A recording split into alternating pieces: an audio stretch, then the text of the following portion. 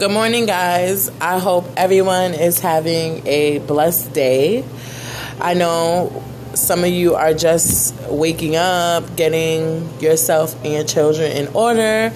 I hope everyone is safe and I hope everyone stays warm. It's freezing out this morning. I wanted to come up here and I wanted to talk to you guys about things that we see and we don't say nothing to the person, or we don't try to help those in need. You know, it's sad because we live in a world today where social media plays a big factor to everything.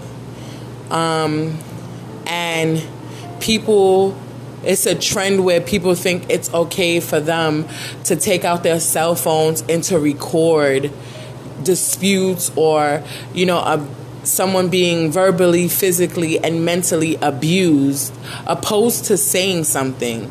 Have you ever thought to yourself, it takes, 10 seconds for you to pick up a phone and dial 911.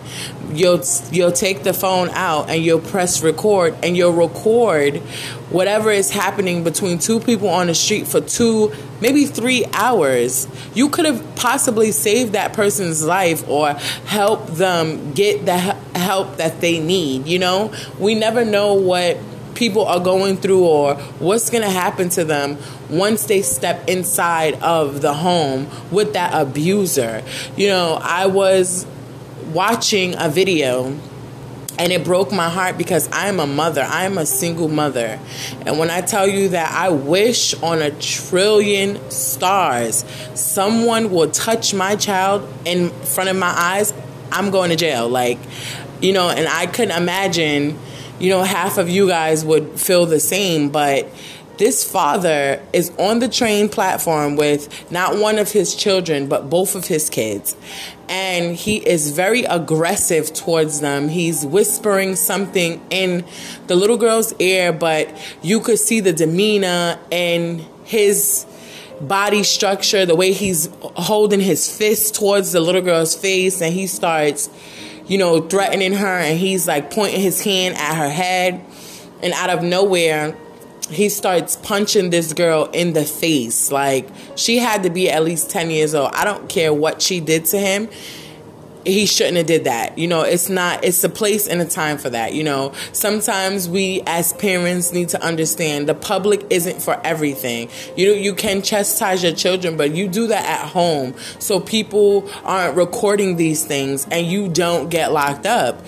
And he takes his energy away from the little girl and he starts pounding his son. And this little boy had to be at least 6 years old. He starts pounding this little boy upside the head. And I thought he snapped this little boy's neck. The way he was pulling this little boy's hair, and these kids were screaming. And there are people watching this, recording this.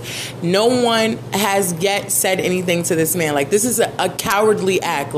We need to stop picking up these cell phones and stop recording what is happening to these defenseless people and step in and say something. If not step in and say anything, call 911, walk away from the scene and let these police officers know, listen, I'm in this area, a secluded area. This man is wearing this and that, and this woman has on this, and he is abusing her in the streets. Please come now. It's not that hard. It's as easy as you could pull out these phones and you could record, and people laugh and they grin about what is happening to these people. But it's I'm a person just like they're a person. We're all human. We go through things in life, but giving a helping hand or helping someone in a time of need, that's when people need to act. Stop pulling out your phones and stop recording this stuff and uploading it on Facebook. You're not helping anybody. You're more of the problem. You are the problem because you thought it was okay for you to upload this vicious act on Facebook, Instagram, Twitter, or whatever it is that you guys post these things on. I feel like those that pull out the cell phone phones and record instead of helping these people, they should be a part of this vicious crime, and they should be held accountable. I think that's what needs to happen. You know, I was talking to someone, and they told me that if they seen someone in the streets and they needed help, they would not help them. They would, you know, continue to mind their business and go about their day. And I'm like, but how can you do that as a person, as a woman, as a mother, like as a sister, as an uncle, as a brother? How can you see a man beating a woman,